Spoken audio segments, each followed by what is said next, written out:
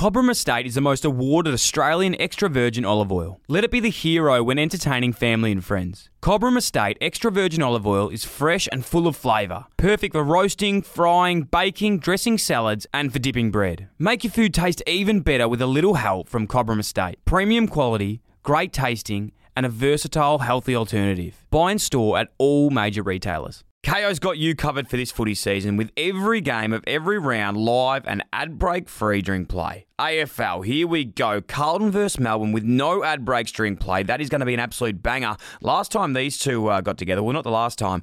When I was there, I kicked 3. Freo versus Swans, live with no ad breaks during play, exclusive in Victoria.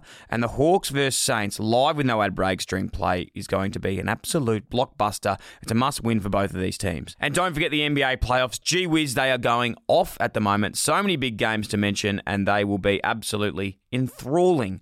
Watch every game live with both Eastern and Western conferences live with ESPN on KO. There's absolutely plenty of room for everyone, so get on board with KO. Now also available on Hubble. G'day guys, welcome back to the Dylan Friends podcast, the first one for 2021, season 4, and we are starting this season in style with the great man Dylan Alcott. Dylan Alcott is a Paralympic gold medalist, an 11-time quad tennis Grand Slam winner, novelist, podcaster, sporting commentator, and an honorary member of the Wu-Tang Clan. Between doing pretty much everything possible, Dill was generous enough with his time to sit down for a chat in the lead up to the Australian Open starting today. It's a very exciting time for the champ as he targets his 7th Oz Open title to add to an already crowded trophy case. Aside from dominating on the court, we spoke about growing up, finding our identity, and learning to love the skin we're in. Dill had some priceless lessons to hand out around the resilience and incredible outlooks he has on life from a journey unlike anyone else. I know you guys will get a lot out of this chat, and it was the perfect launching pad for a big 2021 for the show. Before we get into the show, Dylan Friends has now launched its Patreon page, Dylan Best Friends. I genuinely cannot thank you enough for all the incredible people that have signed up so far. It's truly incredible and I am speechless. I honestly cannot thank you enough for your love and support as Patreon Illy XX members Edmund Smith, Jacob Harvey, Jake Wilkie, Mitchell Connell, James Grant, Jake Hyatt, James Plunkett, Oliver Cheeseman, Mitchell Holmes, Damian Hillis, Declan Taylor, Ryan Stubbs, Toby McKern, Brandon Pitts, Matthew Humphrey, and Sean Sebastian. I love you. Thank you so much. I'm stoked to have you on board and cannot wait to connect with you all. So sit back, relax, enjoy. Let's go. My name is Deborah, Dylan's mum. Welcome to the Dylan Friends podcast. In many ways, I've been waiting my whole life for this moment. Tease. Strength. I'm like, I run. She's like, everyone runs. I'm like, but does everyone go to the Olympics? They're sitting there meditating, going, oh my God, I think I'm meditating. How good is this? I'm meditating. It's like, I had a Wu-Tang call. I was like, yo, Dylan, thanks for getting us in. Just love it. It's knuckle puck time. Yeah. It's like Don't forget to subscribe and leave a review. Dylan Alcott, welcome to the Dylan Friends podcast, my friend. This has been a long time in the making. Mate, it sure has. I'm easily the second most impressively talented Dylan in the room right now. That's not true. Mate, we've been talking about this for a while. I got to say, not just pissing in pocket to start. Very proud / impressed because you're kicking ass, my man. Man, I really appreciate that. And I'm not saying this.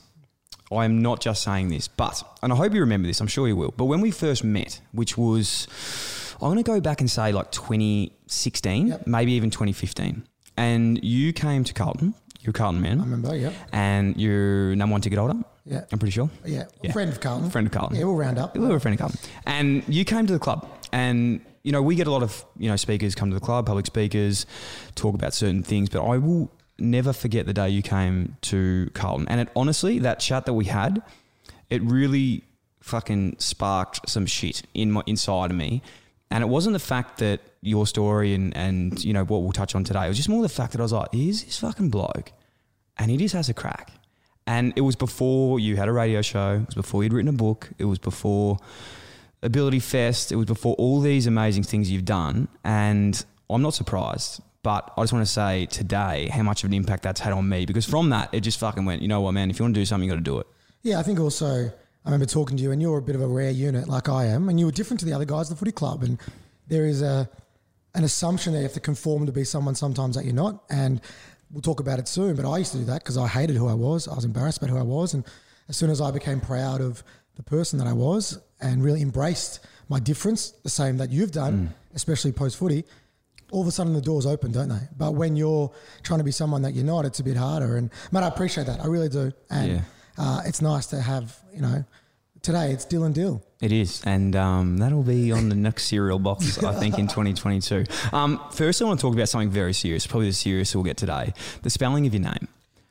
Now, I don't think anyone else will understand this as much as we do, but how bad is it when someone spells Dylan like Dillon? something like that? Especially when your aunties who have been in your life your whole fucking life spell it Dylan still. It's crazy, and it's because it's offensive. It's because of 90210. There was a guy called Dylan, Yeah. Or like Matt Dillon, or the actors. There's a Dylan on Entourage. What's his name? Anyway, yeah, something. Johnny Chase. Yeah, his last name is Dylan. Johnny. It's Dyln. But have you ever noticed this? If you spell my name together, which is my Instagram handle, just say the Dill part, and then what's next? Alcott. Yeah, but if you just do the Dill and then the ANAL, what does that spell? Dillel. Dill Alcott. Have you noticed that before? If you put my name together. Wow. Now I have. I don't know why I've just said this because you've got a huge following. Now everyone's going to go. Dill I bet you Alcott. everyone will comment, oh my God, it actually says Dill Alcott. And that was my handle forever. And I didn't realise until a good 5 years in when someone from Triple J texted and he goes, he actually called it. They're like, hey Dylan, just want to let you know, when you put your name together, it's got an anal in it. And I was like, fuck, I never noticed that. It's good gear, isn't it? It is. It's great gear. And that's the things you just don't get with a normal name, because Dylan is one of those names, and we are dragging on a bit, but it's a name that it's a little bit timeless. I still feel like it's got a place in the world. And when I was younger, I was sort of like, I didn't like my name. But then I was like, you know what? No, I do like it. We're the first of the Dylans though. That's a thing. Because when I do a school visit or that, there are Dylans. There around. is? Yeah, bro, they're coming. There's DYs, LANs? DY, Yeah, okay. So I feel like I don't know many Dylans our age, especially not many. I don't know any older. We're peaking at the right time. So we started a trend, I guess. I mean, our parents did, but we'll claim it. But they're coming, brother. So we have to enjoy it while because there's there's so many 12-year-old Dylans out there. We love that. But it's a great name. Shout out to any Dylan out there. And if you're not spelling it right, there's still change. You can change it to the correct way. But in saying that, be yourself. Now, moving on, my friend, because there's so much to touch on today. We were just chatting off air before, and I genuinely don't think there is anything you're not doing at the moment, which I love, because I'm a go-getter. Except walking. Okay, that was a good start. Very good. Yeah, zinger. Well done. Now, the funny part about this is the fact that we're going to touch on all these things. I want to know, though, the bubbly man we see today, this extremely handsome, charismatic, This is good. talented man we see today. I like this. How did it start? Was it always like this for you? Did you always have this charisma? Were you always positive? Were you always have this amazing mindset? What was it like as a kid? It was a roller coaster ride. When I was younger, I was really proud of the person that I was. So I didn't really notice I had a disability. So if you don't know much about my story, so I've been in a wheelchair my whole life. I was born with a tumour wrapped around my spinal cord, the size of like half a watermelon. And so I was like a 9.5 pound baby, poor mum. And I was crook, man, and they cut it out when I was a couple of days old. And it was pretty touch and go, to be honest. And I kind of shy over that because I don't dwell on it. Mm-hmm. But retrospectively, I probably had about 10 to 15 operations in the first 3.5 years of my life. Flatlined a couple of times. You know, my parents got told to take a photo one night, which I only found out about this when I wrote my book. They got told to take a photo because I probably wasn't going to be there in the morning because I had a life-saving shot of steroids and that. And then I went to, I hit about 3.5 and then I was all good medically, to be honest. I've been pretty lucky that I've never really been back since. And I went to primary school and I really loved school. I loved playing footy. I was more of a stepladder though than a participant because vertical leap, not one of my fortes. But I didn't really notice about my disability. And then, so I was a pretty happy kid, confident, enjoyed who I was. And then 12, 13, 14, it was like a click of the finger moment where everything changed. I got bullied. It started that I couldn't keep up with my friends as much. They became less patient, which was fair enough too, because when you're 13, you don't, hang on, I got away from my mate in the wheelchair. Yeah. Fair enough. But it was more I got bullied about my disability. I got called a cripple and a spastic everywhere that I went. And for me, they're words that actually have a real negative connotation. And I actually fully started believing them. And I mean, people that listen to your podcast, we're in the age bracket where, you might still use words like that. Like, how many beers did you have on Saturday night? Oh, 100%. Mate, I'm a spastic. You're a spastic. Or Dill, you're a retard, you dropped something, whatever. And, everywhere I went, the cripples here, and I started believing them wholeheartedly. And yeah, man, I was not the bubbly guy I am now. All I ate was Doritos and cheesy nuggets from Red Rooster. I was obese, played PlayStation, didn't go to school, hated myself. And the person that I am now and the life I live, if you had told me then it was going to happen, I would have told you to get fucked, because I had no desire, no passion, but most importantly, no proudness in who I was. And it was, it was tough for me. What changed, man? Like, was there a crucible moment? Was there something that stuck out? Was there many sort of cases that just over time you believed, or? It's part innate, part learnt, I think, confidence. Yep. The two things happen. One, the biggest regret I've ever had in my life, besides my horrible fucking haircuts that I had when I was there are some real bad ones, man. Horrible, was I didn't tell anybody about what I was going through. I think we as people are too stoic in everyday life, and we're happy to celebrate the positives, but when something negative's going on, we just don't talk about it. And I didn't tell anyone, and I'm an idiot, because if I had told my brother Zach, who's my best mate, how I was feeling, he would have helped me straight away. But I felt like a burden on him, my family. So I didn't tell anyone. As soon as I started talking about it, I felt better. And another thing, a mate of mine was having a house party, and I felt like I had friends at school, but I just wasn't getting invited anywhere out of school. And I thought that was because they hated me because I was different, right? And I'd built up this narrative in my head, and a mate of mine was having a party and I didn't get invited. And I was like, that's bullshit. So I said to my brother, Zach, what do you do when you don't get invited to a party? And he said, well, me and my mates just jumped the fence. Primo advice for your brother in a wheelchair. And I just decided to turn up, right? I had 4 UDLs, legend, and knocked on the door, and my mate opened the door, and he had this shocked look on his face. And I remember thinking, Dylan, you idiot, why'd you come? And he said, Dylan, mate, I'm sorry we don't invite you places. I got 2 stairs to get into my house, or a couple more. I didn't really know how we would go about it. Now, I can get up 2 steps. You and I have been to places we probably talk about it on this podcast together with stairs, revs, and we can get upstairs. We can do whatever we want. I don't need a carer. I can go to the bathroom. But my mates didn't know all this. Yep.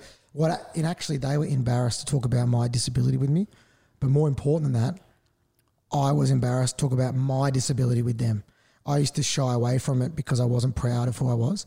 So it was like a sliding doors moment. And from that day on, I decided to never let my disability get in the way of anything I wanted to do, talk about it whenever I felt like I needed to, be proud of it.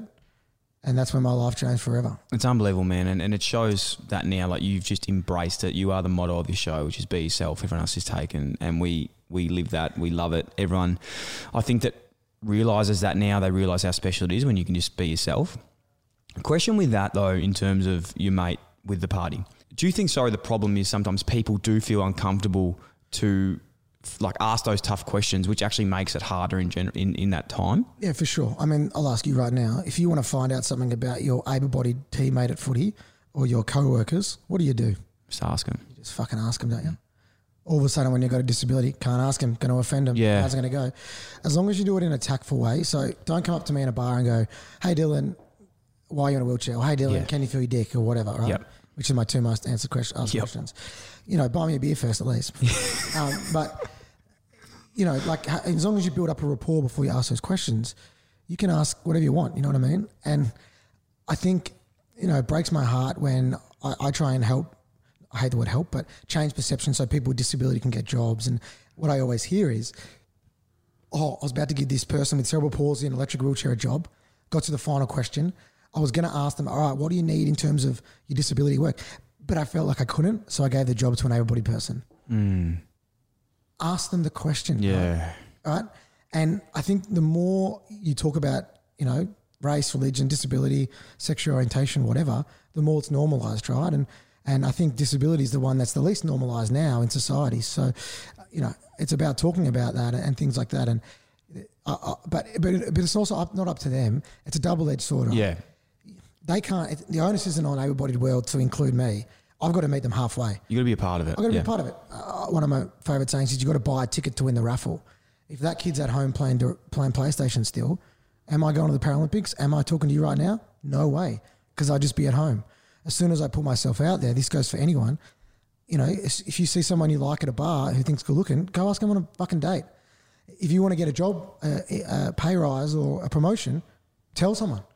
They're not going to just find you sitting there, right? Whatever you put out in the world, things tend to happen. You got to make, you know, I don't believe in luck as such, but you make your own luck because you put yourself in a situation where things can come. And but it's hard, you know, when you're disabled and you get knocked back from every bar you go to, you just stop going to bars.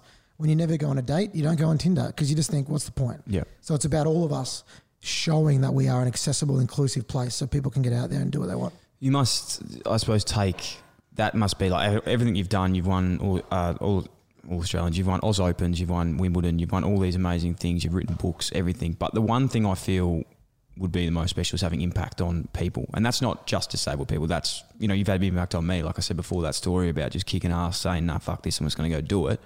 Have you had any people, and I'm sure you have, but any stories stand out about any member of a disabled community that's gone like, you know what, I wasn't going to do this, but fuck it, you've done this for me?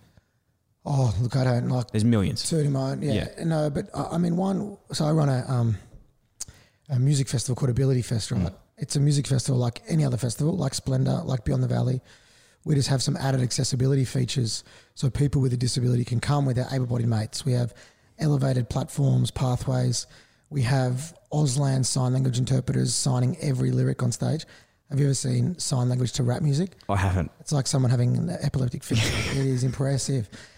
There's like sensory quiet areas for people with sensory disabilities like autism. We've got everything, right? Yep. And all the proceeds go to my foundation to help, Dylan Alcott Foundation, to help young kids with disabilities achieve their dreams. Anyway, we're there and I see this young kid, a guy comes to me, his name's Mark, he's in a electric wheelchair and he comes up and he's pretty much in tears and he comes up and he says, and his sister and says, mate, I just want to say thank you. This is the best day of my life. Now he's 22 years old. He'd never been to the footy, the cricket, a shopping centre, a festival, anywhere with his mates in an environment that was fully inclusive and fully accessible. That was the first time, right?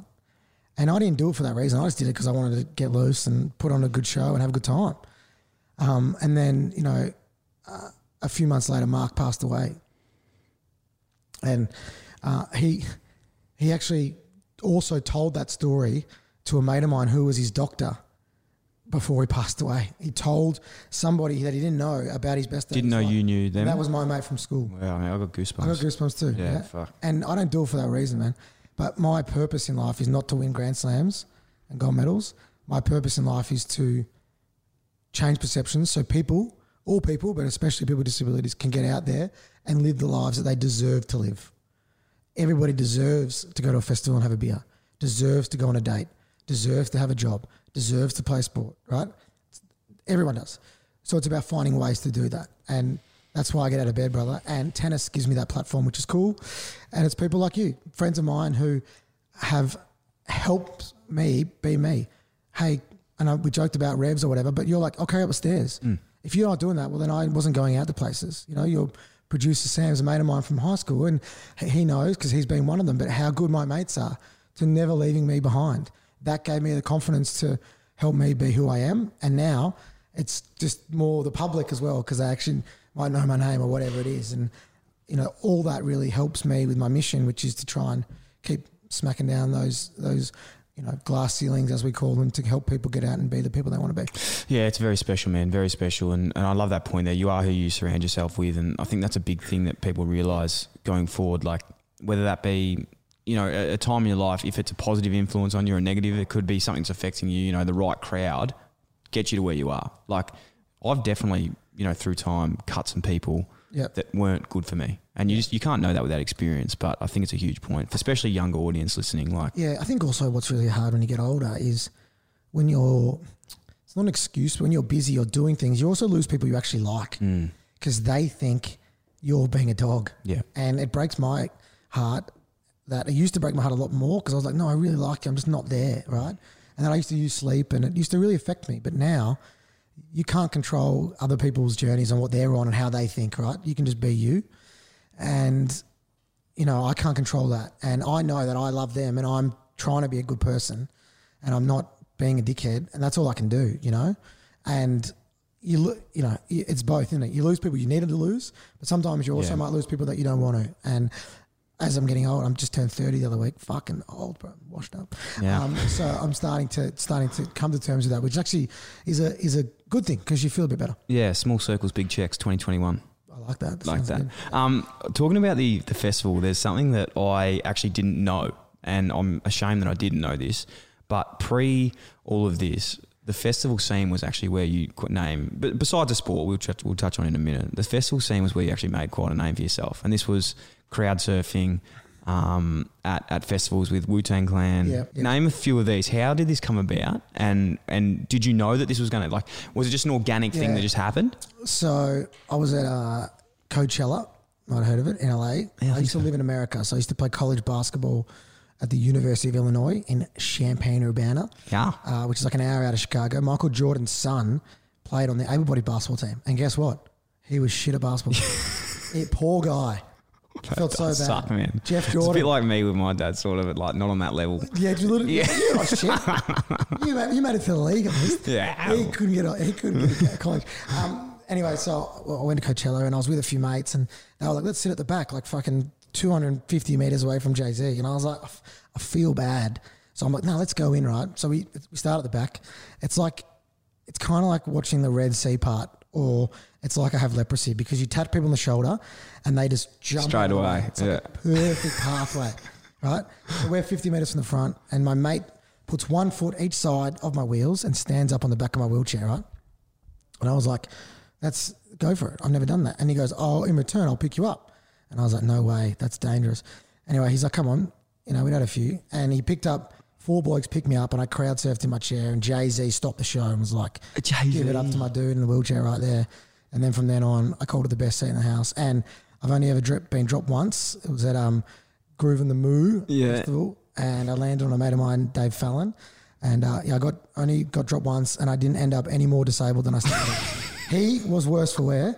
Pretty much elbow dropped him on top of his head. It was his fault though. He grabbed the wheel. If you grab the wheels, guess what? The wheels spin. Yeah, it makes sense. But I want everybody right now, obviously don't leave the podcast, but Google wheelchair crowd surf fail. Is it you? There's a video of it. That exact moment. Link and it in the looks show like I notes. got shot by a sniper rifle. Fuck. It's actually fucking hilarious. That's hectic. Mate, I want to talk about the way you sort of got into the media, I suppose, because I want to work backwards. I'm going media into then your sport, because that was the fundamentals of things and how it all processed.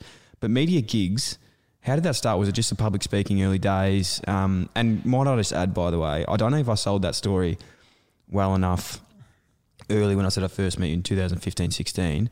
You, like, I don't know if this was a part of it and it was something that I've taken to this day and I always speak about. You'd like mentioned, you put out into the universe everything you wanted to do. And you'd like said, I want to do this, I want to be on TV, I want to be on radio, I want to do these things. This was before you'd done it all and now you're doing them. So like how did the journey sort of go? Yeah, well, little fact people actually might not know is, so when I was 17 years old in year 12, I actually won a Paralympic gold medal playing wheelchair basketball. Yes. So I became the youngest ever wheelchair basketball gold medalist. And Horrific haircut, man. fucking horrible. Like the worst and one. no beard and barely any eyebrows. Yeah. So I didn't grow eyebrows till I was about 18. Weird. It's like 2 disabilities. And when I was there, I was like, oh, I kind of like this media stuff. So I actually just kept hounding. The ABC was broadcasting it, like just to get opportunities. And when you're 17 and you win gold, it's pretty cool. So I got a lot of media ops and I was like, oh, I kind of like this. And then you kind of, I started doing a bit of like motivational speaking, but at schools. And then I was lucky that I went to a good school called Brighton Grammar. I was good at public speaking and I got a scholarship to go to that school. I couldn't afford it. So I was very lucky from a family who had a young kid called Mark Comport who passed away when he was at Brighton Grammar, had a disability. So they donated a scholarship. So that's incredible. I was super lucky. And, I had the knack for it. And then I realized the reason I had this all of a sudden big goal is when I was younger, when I turned on the TV, the radio, newspaper, I never saw anybody like me. No one. Zero, right? A little bit maybe the Paralympics and that, but I just didn't see anyone. And when I did, it was a road safety ad where someone drink drives, has a car accident. What's the next scene? Guy in a wheelchair. Crying. Yeah. Life over. Yeah. That's Get fucked. Yeah. Fuck off. That's not me. Yeah. It made me angry as a kid. Angry. I was like, we need to change that. You know what I mean? Why can't there be someone with a disability being normal, being funny, sexy, fucking whatever? So that's when I got this internal burning to do it. But also, I like sharing stories and telling my story. Yeah. Same as you. So it's just a good fit. But that is why I've had this passion to work so hard to make it happen. Did I think it would happen? No way. I got interviewed on Triple J afterwards, talked to the boss. I was like, one day I'd love to work here. Just threw it out there. And then I was lucky enough to win gold in Rio in 2016 for tennis. A month later, got a call. Hey, mate, I know you've never done radio or know how to do the buttons, but would you like a job at Triple J? It's like, I would love that. You know, like, and it's because I put that out there. Yeah, yeah. And you learn on the fly. Like at Triple J, you do all the buttons yourself. Yeah. Everything. I had one lesson, then I was live weekend arvos. I fucked it so bad. I had no idea what I was doing, bro. But that's where you learn, right? Yeah. But I also don't take for granted that I've had so many opportunities a lot of people don't get, but I hustled my ass off for those opportunities. I feel as well, like listening to a lot of things, it hasn't, people would look and be like, oh, you know, this guy, he's won gold at the Olympics, he's playing tennis, yeah, he's been given these, like, that is not the fact whatsoever. But can you talk us through some of the setbacks you might have had getting employment? Because I suppose they're the ones that I suppose is a good way to talk about it, because that's something that you've built your foundation around now. Good question. Get this going, Q&A. Thanks, man. Look out, Hamish. I went to a job interview when I was 19. Won't say the company. You know it, though. And it was like for a student SBM, student brand manager. Was it Howie Games? Yeah, it was close. Yeah, okay. Shout out to Howie. Love your work. And it was selling, like, marketing this product within university. I went there, knocked on the door. I didn't tell them I was in a wheelchair, because if I clicked yes, I'm in a disability, I wouldn't have got the job interview. Right? So you just have to lie, which is disgusting, yes? I knocked on the door. They walked down the stairs. They go, oh, so we didn't know you're in a wheelchair. I was like, oh, it's all good. They're like, oh, the job interview's upstairs. And I was like, oh, sorry, I just come down. They're like, look, we're just going to not do it. And they just shut the door. Hectic. And this shit happens every day to people. And, you know, when my wheelchair gets left on an airplane for an extra hour and they don't bring it up and I have to wait there an hour longer than you, they're buying me wine. They're being nice to me because they know my name and I've got followers. Yeah. What if you're a 40-year-old lady with MS, little kid with a disability? That person's just getting stuck there, right? So, you know, that's why I try and I think it's way better to call in rather than call out. I very rarely call out. I don't like people that just yell. What do you mean by that? So call in? Call in to the person that's done it. Don't just call them out online. Okay, yeah, cool. Don't just abuse people, because you don't get anywhere. No. You know when people just yell about their thing they're passionate about? You're like, fuck off. Yeah, right? It's annoying. The best way is to show by example, right? And it upsets, but you call in. Very rarely do I call out or whatever. I did have to do at the US Open in 2020, which we might talk about later. But yeah. The reason that I do, and, you know, people might think, yeah, Dylan Alcott's a flog and he's annoying and all that shit. And you know what? You can go for that if you want. But you don't understand, for people, it's really hard sometimes. And if I can use my platform to help in even the smallest little way, I've got to do that, right? And not hectically, but it's just something that I feel like I have to. And there's also like little things. When I first got a job on TV to do the tennis, I got asked to interview Rafael Nadal. Have you heard of him? Yes. Nice arms. Yes. Got better arms than me, way better, and legs, clearly. And he was on court, right? And they're like, oh, we've got this awkward thing. How are you going to interview Rafael Nadal? He's standing up. You're sitting down. Do you know what I said? I'm just going to hold a microphone to his mouth like everybody else. Yeah. And their eyes, like their head blew off. They're like, oh, that's a lot easier than I thought. Yeah. Does it matter that he's standing and I'm sitting down? Of course not. But they just never seen it before. And then as soon as you do it once, it just seems to be normal now. And I still pinch myself sometimes when I see me interviewing Roger or Rafa or Kiggs, Nick Kyrgios, whatever, just seeing a guy in a wheelchair interview an able-bodied person. It's just cool to see. Right? And I don't want to be the only voice. I don't want to be the only example. I want there to be people with disability as actors, musicians, politicians. You know, I even get sick of myself sometimes, in the sense that there needs to be more people. So, but yeah, there was heaps of setbacks. And I think also you get better at broadcasting, in particular in the media. And the trick is, 100%, you have to, as you said, it's your slogan, you have to be authentic to you. Yeah. Because I was trying to shy away from my disability. You were trying to be like Jim Courier. You know what I mean? Yeah. Novak Djokovic. Yeah.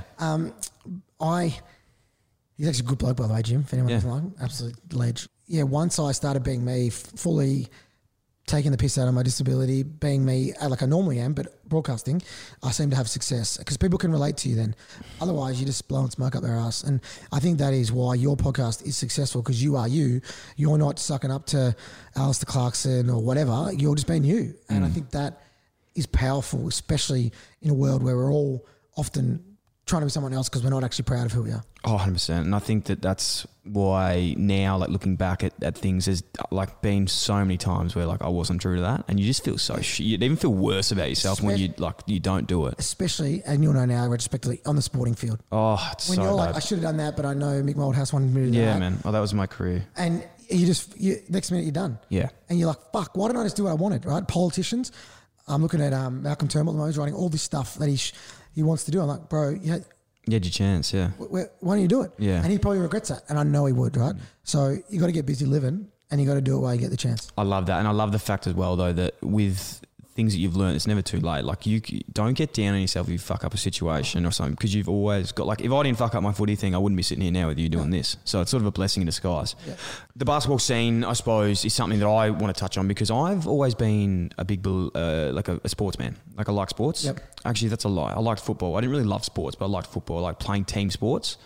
And I suppose singular sports is something that's a little bit different in terms of tennis. It wigs me out, tennis, because like I can't watch it. I tell you the difference. It gives me so much anxiety watching it, because it's just like match point, you know, like you've got to hit this point at this time and you can't win this unless you're doing that. There's the biggest difference is there's no clock. Oh man, it's so hard. You don't know exactly. You don't know when things are finished, and you don't know how long they could go for. It could be X amount of sets. It could be this amount of points, you know, juice advantage, all this sort of stuff. And my question to that is, there's a point where one of your good friends, Daniel Ricciardo, good man. and I want to get your opinion on this, because he said something like the fact that when you were playing basketball and when he was playing team sports and when you play footy, you can play the best game you ever played in your life and your team can lose. Yep. Or you can play the worst game you've ever played in your life and your team can win. Whereas when you're playing an individual sport, and especially in tennis and F1 and any individual sport, I suppose, if you're at your best and you do the things you need to do, 9 times out of 10 you're gonna win. Yep. How do you feel about that? Yeah, I think when you're having a shocker in a team sport, you just sub yourself out, brother. And I mean that. Like, What do you mean? Like, you know, you just get on the bench. I think the biggest thing is the hardest transition for me is in a team sport in particular, they all have scoreboards and clocks mostly, right? If you're up by 30 points with a minute to go, what do? You hold the ball and you win. In tennis, in an individual sport, you have to do something to win. Yeah. Right? I don't really, luckily no one knew who I was when I first came back to tennis. I lost my first 9 finals in a row. So you get to the final, lose, and you choked? Choked. Okay. I called David Wagner, my arch nemesis. Wagner, yeah. Played 50 times or so over the years. Because I'd be up 6-5-2, 6-2, 5-2, and then I'd choke because I have to do something to win. That was the hardest thing for me to come across from. But also, people say, what was better, wheelchair basketball gold or wheelchair tennis gold? Hard to say, because one of the best things about a team sport is when we won, you celebrate. We celebrated with each other, right? We actually went to the Great Wall of China. We had a dude called Jeffrey who was our translator, and we're like, Jeffrey, you want to go to this is a great story. I feel like this is my book, but I forgot. I haven't told us in years. Jeffrey goes, we want to go to the accessible part of the Great Wall. He's like, yeah, got you sorted. Went to some mini bottle. Picked up 8 crakes of long necks, right? So there's 8 guys of the team went. 4 of them are amputees, so they walk with a prosthetic. The other 4 are in wheelchairs, right? We get to the only inhabited part of the wall. There is 400 steps to get up. There's an elevator on the other side, right? So we get there. We're like, fuck. What are we going to do? Right? I'm 17. Got my gold medal. I've had 1 long neck. I'm hammered. Yeah. About to piss my pants. Just fucking, I'm on one, right? Anyway, Jeffrey recruits these 4 Chinese dudes. We pay them $50 each, and they carry all 4 guys in wheelchairs to the top, 400 steps each, and down, with our gold medals on the Great Wall of China. You don't get any better than that. No. It's one of the best things. Did they do it? Yeah, they did it. Oh, they did it. They carried us all the way to the top. We drank beers on top, come down. How many people? How many was there? It was 4 guys in wheelchairs, had to go 400 steps each, so it's 1,600 steps. These $50. $50, they were stoked. I'd do it for free. Yeah, exactly. Yeah. You do it just because you like me. That was amazing. However, in an individual sport, when I won gold, I celebrated with my family. Yeah, it's good. Yeah, that's very equally nice. as beautiful. Yeah. And what athlete gets the best of both worlds? Not many. I'm so lucky that I've had that opportunity, to be honest. And, sport is the best part about sport is not winning medals and Grand Slams. For me, when I hated myself, I went to a tennis tournament, the Thaguna Open it was called, outside of Albury. Haven't been back since, but I'm sure you're a big hit in Thaguna. Oh, yeah. We have plenty of listeners here. Thaguna, yeah. And I got there, I saw a guy in a wheelchair, he's a guy in a car. He had kids and a wife. He got out of the car, he's in a wheelchair. I was like, fuck, you can drive a car in a wheelchair? Didn't know that. Kissed his wife. Oh my God, he's had a missus? Saw his kids. Does he fuck? He's had kids. Right? I'm telling you. I didn't know he could do that shit, man. I'm telling you. The best part about sport for all of us is the social aspect of it. 100%. It's not winning. I miss that so much even myself. It's like I don't miss competing. I don't really miss like going in there on game day, but I miss the locker room. I miss, my teammates, and I miss there's something. You can have a personality, but when you're pushing yourself and you're working hard with someone for a common goal, or whether that be your trainer or your teammates, that's the stuff you can't really buy. Exactly. And, I'm not far off. I don't know how many more years I've got left of playing sport because I do so many other things and things like that. But that's something that I'll definitely miss, that social element of it, because it's, we're lucky to have it, aren't we, man? And even though it doesn't, you might have it for less years than someone else. You look back at other people who haven't had that, and I think we've been in a privileged position where it's been our job to hang out with your mates and be a dickhead. 100%. And perform as well. So you learn so much from it. And you learn, I think, again, a part of probably the basketball team that you played in, I know there's been other teams, but my favourite thing about sport and teams in general that I've reflected on now post doing it is the fact that, like, you meet so many people that you would never have hung out with if you didn't play sport. And like, there's guys there that fucking play PlayStation all day, but then they come to the club, they're footy. There's guys that do other things. There's so many just different walks of life from all around countries that just come in and you make friends with people you never thought you would. And you learn, right? You learn about cultures and personalities and how to be a better person, sometimes how to be a worse person. Yeah. But it's all about that. It's about evolving and changing and things like that. And how did you go when you left footy? I know it's hard sometimes. How did you handle that? Like, do you stay in touch with the boys? Or? Oh, definitely. I think it's one of those things we chatted about earlier. Like, there's always guys that you're going to stay in touch with. I'd try and stay in touch with everyone if I could. Yeah, it's hard. But I think there's a massive thing, and Mick Moldas actually told me this once, and it's like you can only ever have 5 people in your life.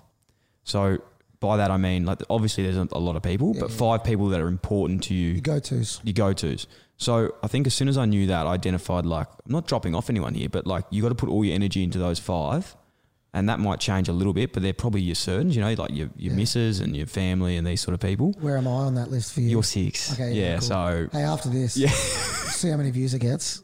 You could be full. Okay, good. Yeah, I'll drop mum and dad off. Yeah. But yeah, it could be impressive. So I think that's a big thing. But yeah, like I said, when I left, I was like, I was a bit like yourself in terms of I love doing a million things. I can't do one. Yeah. And that was the biggest thing for me playing footy. I was like, fuck, I can't just do footy and that's it. I had to do podcast, footy, invest in this guy's business that, and do this and do that. Like, I get really scared when I'm not doing enough. Yeah. And I feel like really agitated. I think that also, like, people say, man, you do so much stuff to me, but I need that because I'm not naming names, but we all know athletes in sports. A lot, man. Who retire and lose it because they've got a pocket full of money, no mates, and no life experience, right? That is a hard burden for them to have. It's a lot. And it keeps me, when I play tennis, I love it because I'm happy to be there because I'm doing other shit, right? Like, I enjoy it. If I lived and breathed tennis, I wouldn't win. I wouldn't enjoy it. I'd be retired. It's because I have a beautiful partner, Chantel, great mates, work, things like the podcast, things like that keep me fresh. And it's important. I think it's important that you hear it all your whole life, work-life balance, real tooly thing. Like, you sound like a dick saying it, but it's true. It's so because true. Because it makes you work better. So true. Because you have that balance. And people see me at a festival and I might have heaps of beers, like, fuck, it's all you'll knock it off his head, right? Yeah. Fuck yeah. Because you got to relax. I needed that, bro. Yeah, you need to release. Do you do that? Yeah. I know you're a lawyer or an accountant, but do you like doing accountancy every day? And of course not. Yeah. And another one is people go to me, do you want to have here to tennis on the weekend? I was like, I will, as long as you do my contract law for me. Yeah. And they go, why would I do that? Yeah. And I go, I love tennis, but that's my job, right? I need to have a break as well. And I think that's why I enjoy it still, because I am firm on that kind of stuff. I go to Splendor, I have a good time, and it keeps you not in the right times because then I enjoy it when I get back. I work my ass off and try and win tennis tournaments. Love it, man. And you do that better than anyone. Your balance is incredible, and it's something that I aspire to have. And I think you've got like 63 businesses now, which we'll touch on shortly, but it's been extremely impressive. KO's got you covered for this footy season with every game of every round live and ad break free during play. AFL, here we go. Carlton versus Melbourne with no ad breaks during play. That is going to be an absolute banger. Last time these two got together, well, not the last time. When I was there, I kicked 3. Freo versus Swans, live with no ad breaks during play, exclusive in Victoria. And the Hawks versus Saints, live with no ad breaks during play, is going to be an absolute blockbuster. It's a must-win for both of these teams. And don't forget the NBA playoffs. Gee whiz, they are going off at the moment. So many big games to mention, and they will be absolutely enthralling. Watch every game live with both Eastern and Western conferences live with ESPN on KO. There's absolutely plenty of room for everyone, so get on board with KO. Now also available on Hubble. Tennis question. I've never chatted to a tennis player before. And again, I touched on it a bit earlier in terms of like match point situations and these sort of shit, man. Like it's honestly makes me sweat thinking about it. Like when I'm watching tennis, I'm just like, fucking hell, like what's going on here? I don't think that's, and hopefully your opinion on this, but does it come to skill there, or is it all mindset? It is very much mindset. I would say 80-20. Do you know who wins any sporting match? Look at Dusty Martin in the grand final. Yeah. It's not the person that plays the best. It's the person that thinks the clearest. We can all play, right? You like that? That's got me a little bit. When Dusty's on the boundary in the granny, he knows what he wants. He threw a dummy. No one thought he was gonna. Clear thought. Went round, snapped it. Yeah. To think that through that in that moment. Well, even to do a snap from the boundary in the grand final, I'd be so scared that I'd get subbed off. He's got clarity of thought, right? Yeah. He knows what he's doing. And this takes a long time to learn. And I work with a guy called Ben Crow, who I know you get a big stiffy for. He's a beautiful man. Yes. Yeah, and he's been on the podcast. I've listened. Crow's a legend, right? And I lost the biggest match of my life. I was trying to win the Grand Slam, right? Is this the first one? Or the US Open in 2019. I won every slam. Okay. Yes. When I got to the US Open, I was going to win the slam, right? And I was telling myself this. I need to win this, right? Because I need to justify myself as a disabled athlete. I need to win every slam to be compared to Ash Barty, say, winning one slam. I need to win Australian of the Year so I can influence my community and help people with disabilities. I can do all this shit, right? What do you think I was thinking about when I was playing? That. Fucking that. Yeah. And guess what? I lost 6-1, 6-1 to a guy I haven't lost to in 3 years. Why?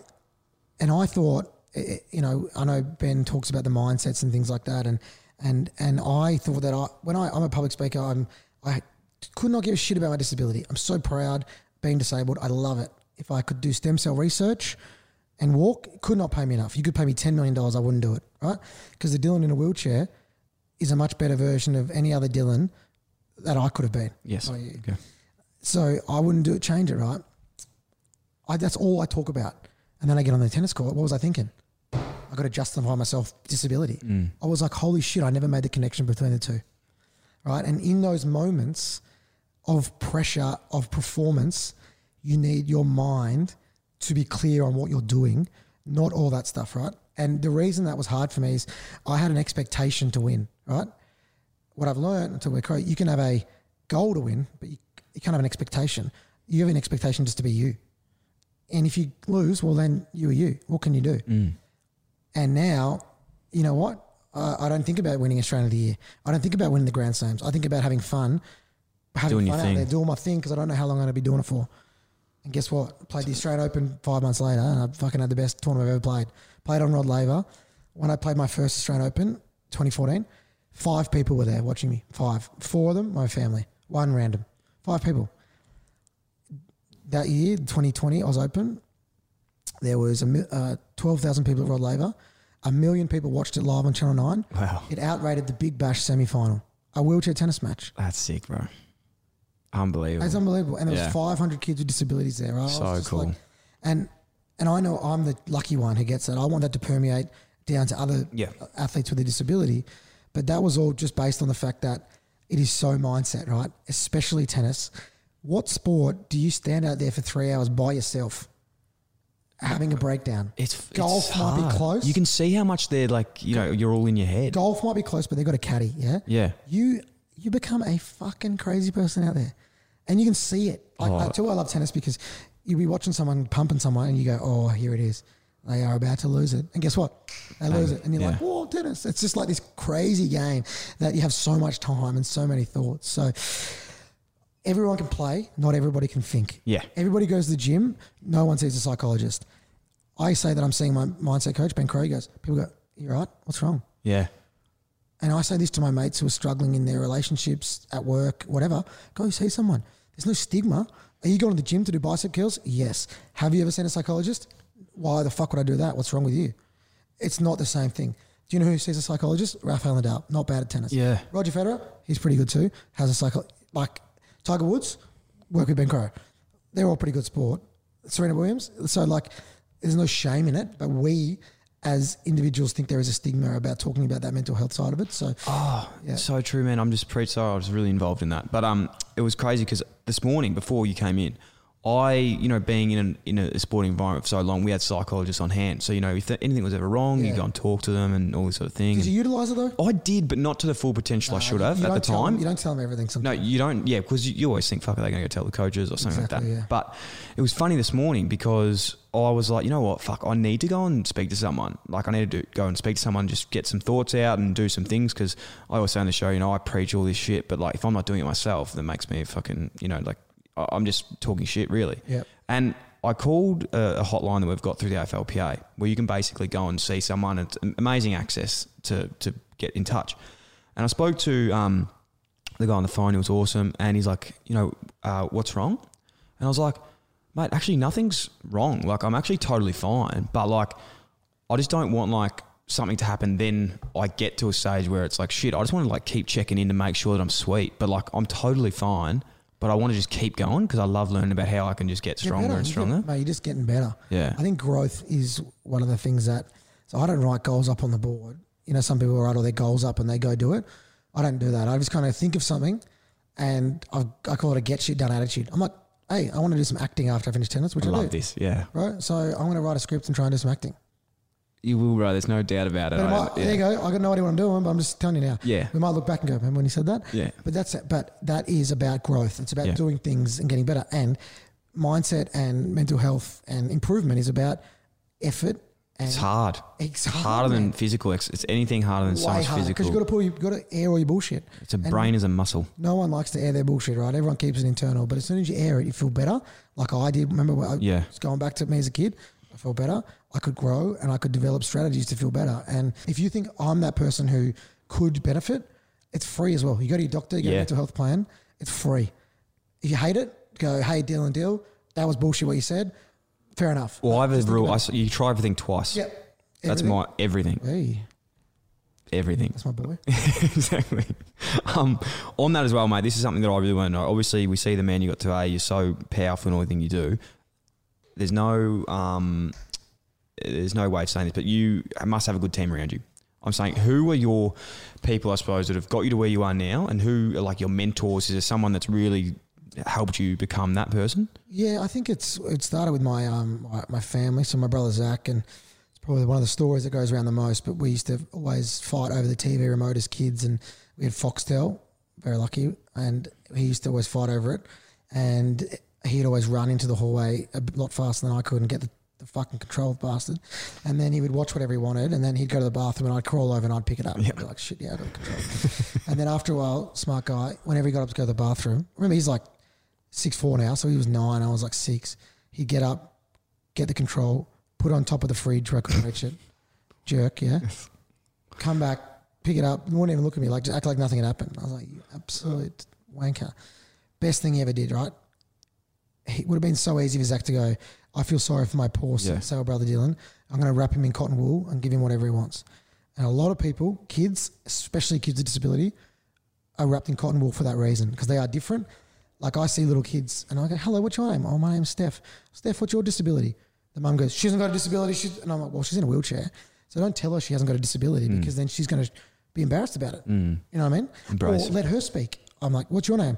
And they go, her name's Steph. I go, what's your name? Her name's Steph. What's your name? Steph. It's like, let your kid be your kid, right? So my brother and my family start the biggest thing ever. I think in terms of my media career, I remember, we talked about putting yourself out there. I just was at a, he tells the story much better than I do, but I was at some lunch thing because I'd won gold and I was in a suit and I saw this guy who I was like, oh, he's a good looking unit. I remember him off TV, Hamish McLaughlin. Went up and I said, Hamish, I want to get a job on TV. What do I do? And he wrote down his number and we just stayed in touch and he got me, gave me some pretty simple stuff. Started playing tennis actually. He worked for Seven Sport, got me a chance and we commentated together for the first time. Bang, there you go. And I think it's, I think there are people that really love having like, that is my mentor. I just like asking questions of whoever. Yeah. I'm not like, that's my guy, that's my coach, my trainer, my whatever.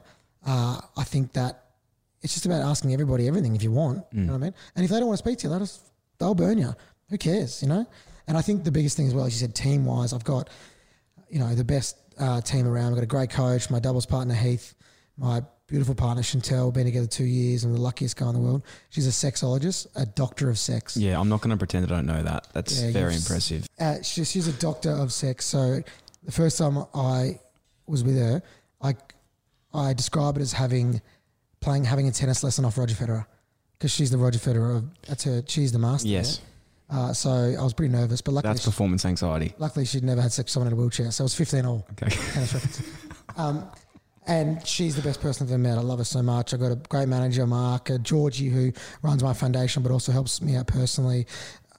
Mates. It's a big team, but it's also a small team when it has to be. I see tennis players walk around with 15 people in their entourage and they lose because there's so many distractions. So it's about having a big team around you, but also educating them about what you need when you need it. The example of my dad, he's a legend, right? His name's Martin. He'll listen to this for sure, right? But he gets so nervous when I play. I hit a fault and he goes like this.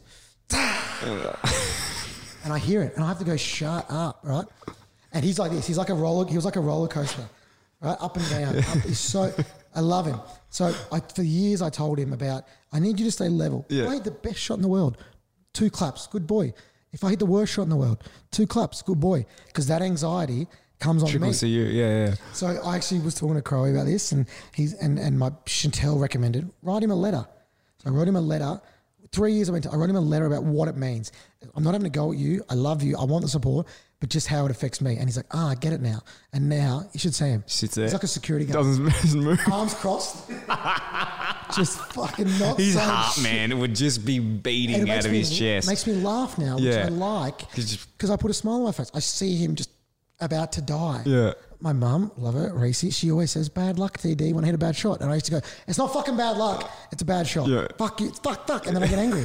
So now I said, Mum, don't say bad luck, because I know it's not bad luck. It's just a bad shot, which is okay. We move on. You're allowed to hit them. Yeah. So now she doesn't say bad luck. It's crazy how crazy we are. We're all like that.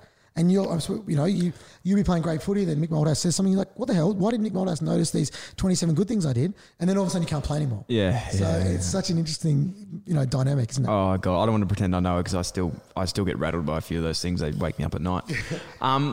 Mate, people would see you now as well and what you've done and think, you're on radio, you're all these places, you're doing everything.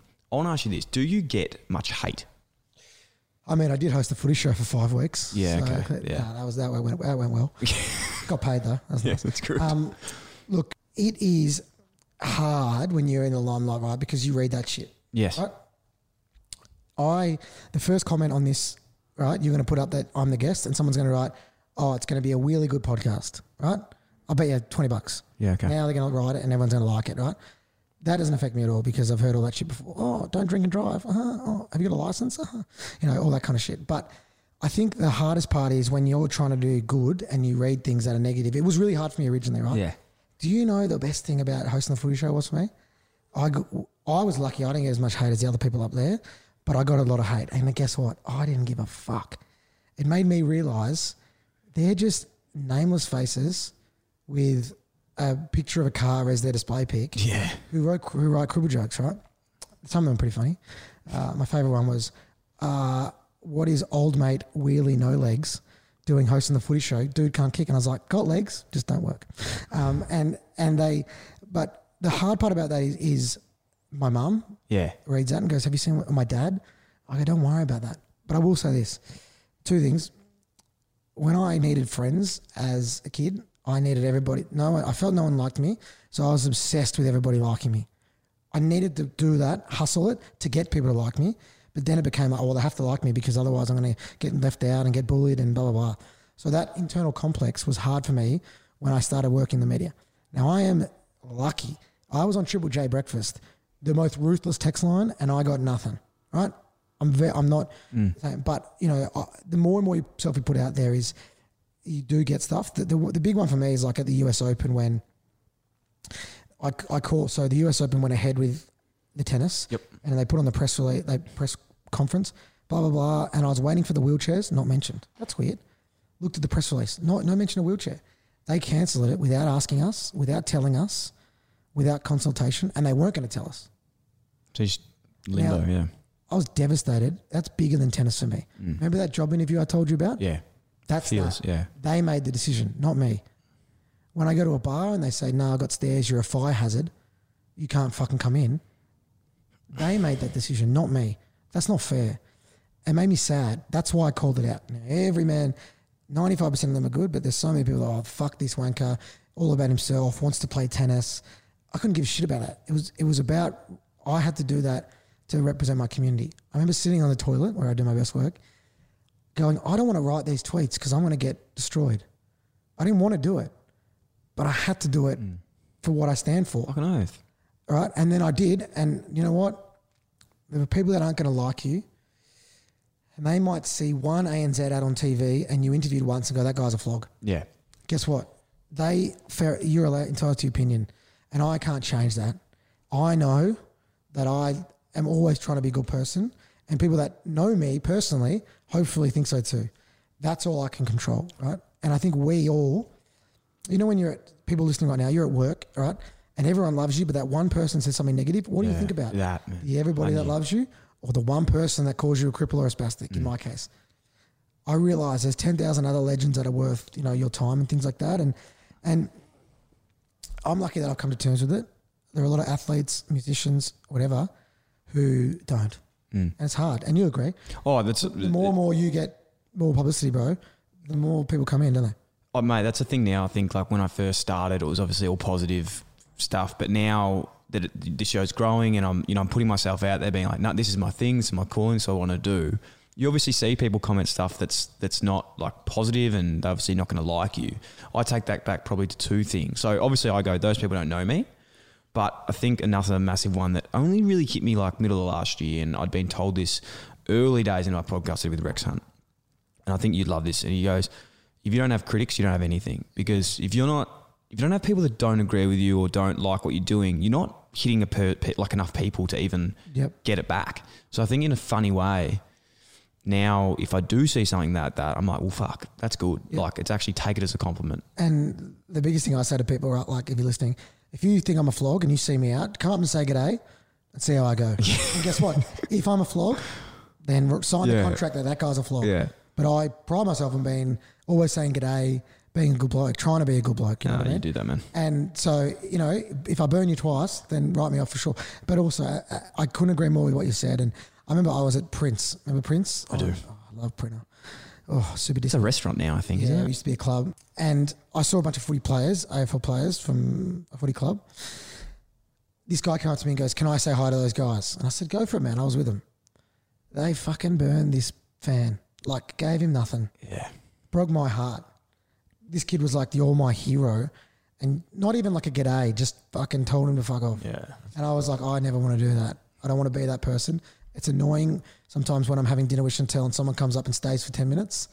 And I'm like, all right, mate, good to see you. See you later. Yeah. But I am who I am because of everybody, not me. I could be playing tennis and no one watching. It's because people have bought into my story. So that's part of it. And the critics is part of it. And people calling you a vlog's part of it. Go nuts, because, you know, I can't control that. All I can control is what I do and how the person that I am. And I call that, and Croy does as well, their persona of Dylan. Yeah. They don't know the person as such individually, which is going with those little things, they get me going a bit. But even that's for people that aren't in business or in, you know, the level that you're on now. People just in life, like when, you know, young kids listening to this, people, teenagers, adults at work, that's just, it's so relatable to any of that shit. Yep. I need you to flex on me. Yeah. You've done a lot. You've met a lot of people. Talk me through your top 3 fave peeps you met. Okay, number one is, we very, very lightly touched on it before, but the proudest I've ever been of myself was at Meredith Music Festival. I had played tennis for 24 hours in a row non-stop the day before. I broke the world record. I raised $200,000 for my foundation. Had a little sleep, and then I went straight to Meredith because I knew that the Wu-Tang Clan was playing, Ghostface Killer in particular.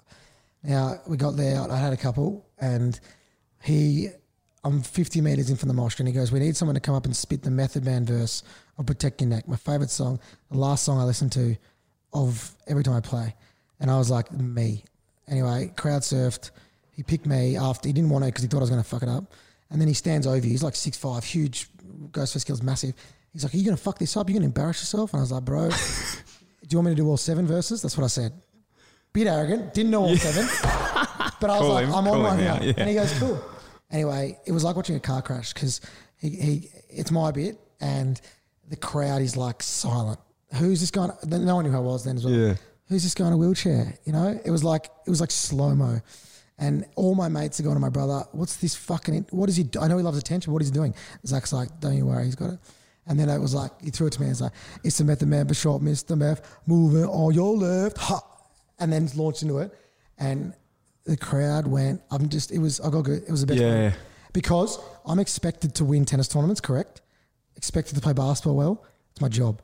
Am I a rapper? No. So not yet. To not choke with your favourite rap group and rap. Yeah, it's huge. Best thing ever. Huge. And then it got a bit better. A friend of ours, from Lozzie Hughes, worked at a promotion company, and 18 months later, I stayed in touch with them, and 18 months later, the Wu-Tang Clan couldn't get back into Australia because Ghostface, Inspector Deck, and a couple others had gun charges from like 92.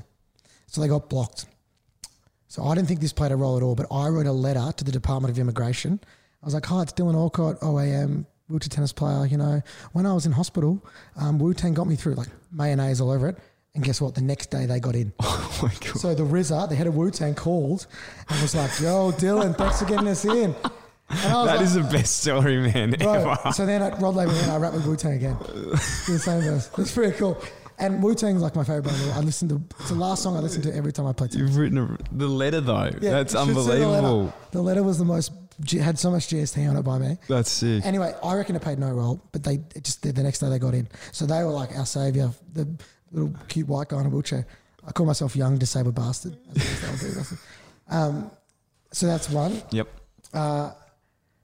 Your producer Sam's showing something because I got on stage. It sounds like a bit of a name drop, but I've met Calvin Harris, who was a good bloke. And I had a little peck off Kesha. Oh. Yeah, so maybe Kesha. That's okay. Good. I've very strangely was in Argentina when I was 14 years old, and I was playing tennis back then a little bit as a junior, and I came out of an elevator and there was like a red velvet rope. And I was like, it's kind of weird, and I don't like lining up, or very lucky in a wheelchair, kind of circumnavigate anything. I was like, what's this doing here? So I went under the rope and I ran into the foot of Diego Maradona, the Dalai Lama. Wow, I ran into his ankle pretty hard. Like, what did he say? He just turned around and smiled, and I was like, that's got to be bad luck. I was 14. I freaked out.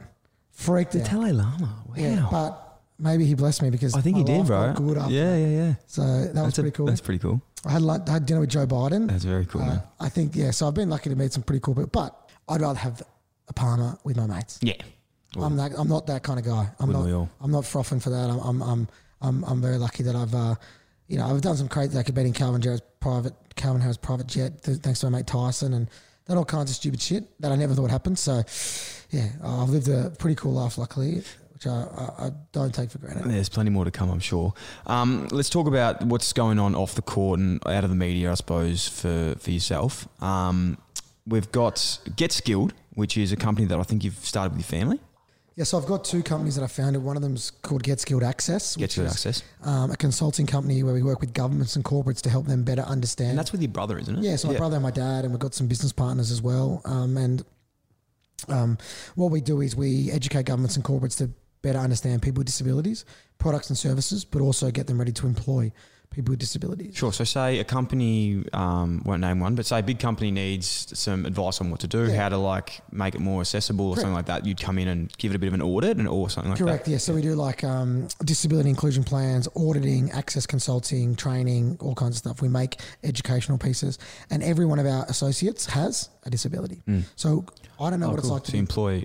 We employ, yeah. So we've got a team of like 30 associates with all different disabilities. I don't know what it's like to be blind, so I'm not going to tell you. Someone who is blind. The example that we give is we went to Coles with our team, and we went with the executive team at Coles, right? And we said, here's a shopping that we put them in a wheelchair, made them vision impaired, made them deaf, made them on a mobility scooter. So you put like you blind. Simulated what it was like. Yeah. To have 2% visions, everything. And we gave them a shopping list and said, go buy food for your family. And they go, we can't, our store's not accessible. I said, well, it's not my store, is it? Wow. So as a result, we created training that trained all 200,000 of their staff. Because people, when I go to the supermarket, they used to run away because they're scared they're going to offend me rather than come help. Come help, So it's about normalising and education, which is really cool. It's going well. And the other company is I've got a ready-made meal service called Able Foods, which is fresh, not frozen food for people with a disability on the NDIS. There is so much crap food out there and things like that. It's 80% of it is funded by the government as well. Yep. So it's only no more than $3 a meal. And we're actually now in stores. We've got baked beans in stores at Coles as well, launching right now. So we're always trying to be accessible. Also, we only hire people with disabilities at Able Foods too. But you know how baked beans are in cans? Yes. People can't open cans with disabilities with their hands, yeah? How do you do it? So we're the first baked bean in a microwavable rip pouch. So we're going to do a whole bunch of different products where we're going to educate other brands to be more accessible. And it's also a point of difference, which is pretty cool. That's super cool, man. Very, very cool. Dylan Alcott Foundation. Talk us through this, and I suppose we touched on it a little bit earlier when it came to the employment and whatnot. What's this about, and how did it come about? Yeah, so it's about it's set up to help young Australians with disabilities who feel marginalised because of their disabilities, like I did, help them fulfil their potential and achieve their dreams in whatever they want to do. When I started playing sport, my brother was played at the East Brighton Vampires, right? He was under nines and I was the assistant manager because I couldn't play. And then I was like, hey, I want to start playing tennis. If Zach played footy, he got a $100 pair of footy boots. If I needed to play tennis, I needed a $10,000 wheelchair just to even try it. And guess what? If you can't afford it, you don't get to do it. Yeah. To go to university for a lot of people with disabilities is hard because they need extra support. They can't afford it, so they don't go. So what we're doing is eliminating those barriers for young Aussies with disabilities to achieve what they wanted. We've already put people through university. We've given wheelchairs and sporting equipment to become Paralympians. A young kid called Paddy's Pickup. He's from Canberra. He's got severe autism, but he loves doing the laundry, right? But he can't get a job. So we funded his startup whereby he goes around all the cafes in the city, picks up all their washing, does it, and then drops it home, right? Now he's employed. He makes money out of that. It's all about figuring out ways so people can thrive in whatever way they can. So it's probably the thing I'm most proud of, man, is the work we do there. We've raised, near 750 grand, I think, over a couple of years through Ability Fest, donated so many things to young Aussies with disabilities. So I'm looking forward to doing more and more of that, especially once I finish tennis. Oh, hugely rewarding, man. You've done so much and it's only the beginning of it, I suppose. I've even today, I felt like I was pretty aware of things, but there's so many other things we can just keep educating ourselves on for the awareness of things. Like I had no idea about the supermarket, like how hard that would be to do that. And I suppose just putting those things out there with all these things is a massive influence. Exactly. And just even talking about this, I never thought about that, you know what I mean? Or when you walk into any store or whatever it is, it's about educating and understanding so you can make it more accessible, but also help, when people need it, which is cool. I don't want to embarrass you. There's a few more. You've got your book, Able. Yep. All good bookstores. Get into that. Check it out. Plenty more in that we haven't touched on today, so you make sure you get that. And then Listenable or Listenable podcast. Listenable. I listened to an episode yesterday, actually. There was first episode that you were with Angus O'Loughlin. Great host. He's a talent. You both got great chemistry together. Yeah. I love listening to you two. But something that is incredible, like you're fucking huge. Like your wingspan is 190. Yeah, so you're supposed to be as tall as your arm span, yeah? Yeah. So my brother's about 6'3", and my arm span is 6'4", and I've been going to have been going to the gym a bit, so I've actually got a bit bigger, which is cool. And but I'm lucky. Like for some reason, when I push, a lot of people in wheelchairs look fucked up weird because their arms so long, their legs small. I used to be morbidly obese as a kid. Best thing ever. Yeah. Because my legs were so fat. Over time, they're shrinking, but they're sort of fitting with the fitting regime. a little bit, yeah. which is all right. Also, yeah, for some reason, I think it's all about chair setup. Hey, look, but yeah, I've got massive hands, long levers, big hands, average size dick, but that's okay. That happens. But no, it's a great podcast. Talk us through that quickly. What's that about? Who's in it? What are you doing? We profile the lives of people living with a disability in a different lens, in a really funny, emotional, relatable, authentic way. Not preaching, but just getting people to tell their story, you know. How do you do you turn the lights on at home when you're blind? I don't know. Do you? I wouldn't think you would. I don't know. But yeah, interesting question, isn't it? Yeah. You know what I mean? Like if you're an amputee, do you have sex with your legs on or off? It's very interesting. Hey, I don't know these questions, but I'm like, maybe we want to find this stuff out. Yeah. So our guests are amazing. And they're so open to just talk about, yeah. I don't know. One of the most interesting episodes is a girl called Prue Stevenson. She's got autism. Autism is so hard to describe. She describes what it's like. It's one of the most amazing episodes. The big thing that she said is we all talk in cliches and she can't process. For example, she said, when my mum says it's raining cats and dogs, I hide under a table because that scares me. Yeah. Oh, I never thought about that. Yep. I said, give me a bell when you're downstairs. She goes, how are you going to give me a bell if you're upstairs? As in an actual bell. Yes. And I was like, oh, that's so true. I didn't think of that. So you can see how their world is hard to live when we don't understand it. So it's not about them not wanting to be accessible. It's us not being accessible to people. It's eye-opening. So it's called Listen Able. Also, one of the worst moments of last year was when the podcast award nominees came out. And Listen Able missed out on a nomination. Dylan Friends got nominated, I saw. Yeah, that's not good. But we didn't win, so okay. Well, next year, 2021's a show for both. I think us to both take the. You should be giving me tutelage rather than the opposite. No, not so much. I'm learning a lot off you, mate. It's been absolutely treat. It's been absolutely incredible. One thing I do want to know though, because I know we touched on it earlier, when you say things happen. Dylan Alcott in the next period of time, what's next for you? It looks like you said you've got tennis obviously for the forthcoming future. What do you see? What are your plans? What's next? Where can we see you soon? Yeah, I mean, there's a lot of people going through worse things than I am at the moment, and love to everyone who might have lost their job or whatever. But hopefully the Paralympic Games goes ahead this year. That's obviously the big holy grail for me. So hopefully coronavirus aside, we can get to Tokyo and things like that. And then there's lots of things I want to do. I have as I said, a bit of acting and things like that. The work with the businesses. I'm on hit radio, which is like Fox FM, Today FM, B105, wherever you are around the country, which is cool. I love working with Angus. I've got a beautiful partner, Chantel. We've been together 2 years and have a family and things like that one day. There's lots of different stuff. And, I'm just, I think sometimes the most important thing you can say to yourself is just keep being you. You know what I mean? And I have little ideas and things that come into my head and I'm just going to keep doing them because, I'm lucky to be alive, brother. I was pretty crook as a kid and I live the best life of anybody that I've ever met. I live a better life than anyone in this room listening right now, and I'm lucky to be doing that. I'm so lucky. And I get out of bed every day thinking like that, and, it doesn't mean that I don't sit on the couch and eat Uber Eats sometimes and do nothing. I do that as well, but, I really enjoy life and I'm going to keep trying to do that in every way that I can and also have a bit more me time, I think after the Paralympics deserve a bit of time off. You can catch me at the Bergheim. Yeah, okay. But I'm just so, as I said, I'm just so humbled to the support that I get. I don't know how it's happened because not many athletes, if any athletes with a disability, have been lucky enough to have cut through. I'm the lucky one, and I just want to keep putting myself out there so other people, especially in things like dating and that, the best thing in my life is my relationship. All of us. Yeah, for everyone. That's a...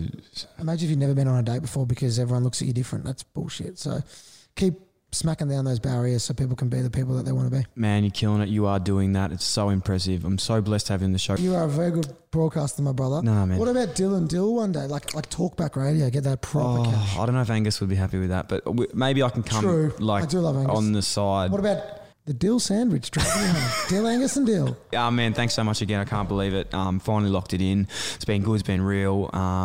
Best of luck for the year. Look forward to catching up for a few beers soon. and so honoured to have you on the show. You're a star, brother. Love you.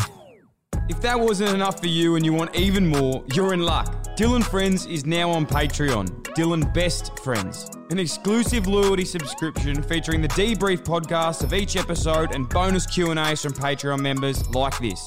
Do you prefer the King of Bayside, modern day Adonis, or the wheelchair Brad Pitt? Oh, wheelchair Brad Pitt for sure. Although That's true though. King of Bayside, I say that about myself and people bag me. Like, why can't Brad Pitt be in a wheelchair? And everyone goes, are you comparing yourself to Brad Pitt? I was like, maybe. And there's plenty more where that came from. If you'd like to learn more, you can head to patreon.com/Dylan Friends, or you can head to the link in the show notes. Thanks for listening to the Dylan Friends podcast. If you like the show, it'd be a massive help if you could like, follow, rate, leave a review, or even share with your friends. The show is produced by myself and Sam Bonza. Damon Jackman from Creative Edge Films is responsible for audio and visual production. The show is recorded at the Dylan Friends studio in Melbourne, Australia. If you'd like to get in touch to suggest a guest or advertise with the Dylan Friends podcast, please email us at inquiries@dylanfriends.com. Thanks so much for tuning in. KO's got you covered for this footy season with every game of every round live and ad break free during play. AFL, here we go. Carlton versus Melbourne with no ad breaks during play. That is going to be an absolute banger. Last time these two got together, well, not the last time. When I was there, I kicked 3. Freo versus Swans, live with no ad breaks during play, exclusive in Victoria. And the Hawks versus Saints, live with no ad breaks during play, is going to be an absolute blockbuster. It's a must-win for both of these teams. And don't forget the NBA playoffs. Gee whiz, they are going off at the moment. So many big games to mention, and they will be absolutely enthralling. Watch every game live with both Eastern and Western conferences live with ESPN on KO. There's absolutely plenty of room for everyone, so get on board with KO. Now also available on Hubble.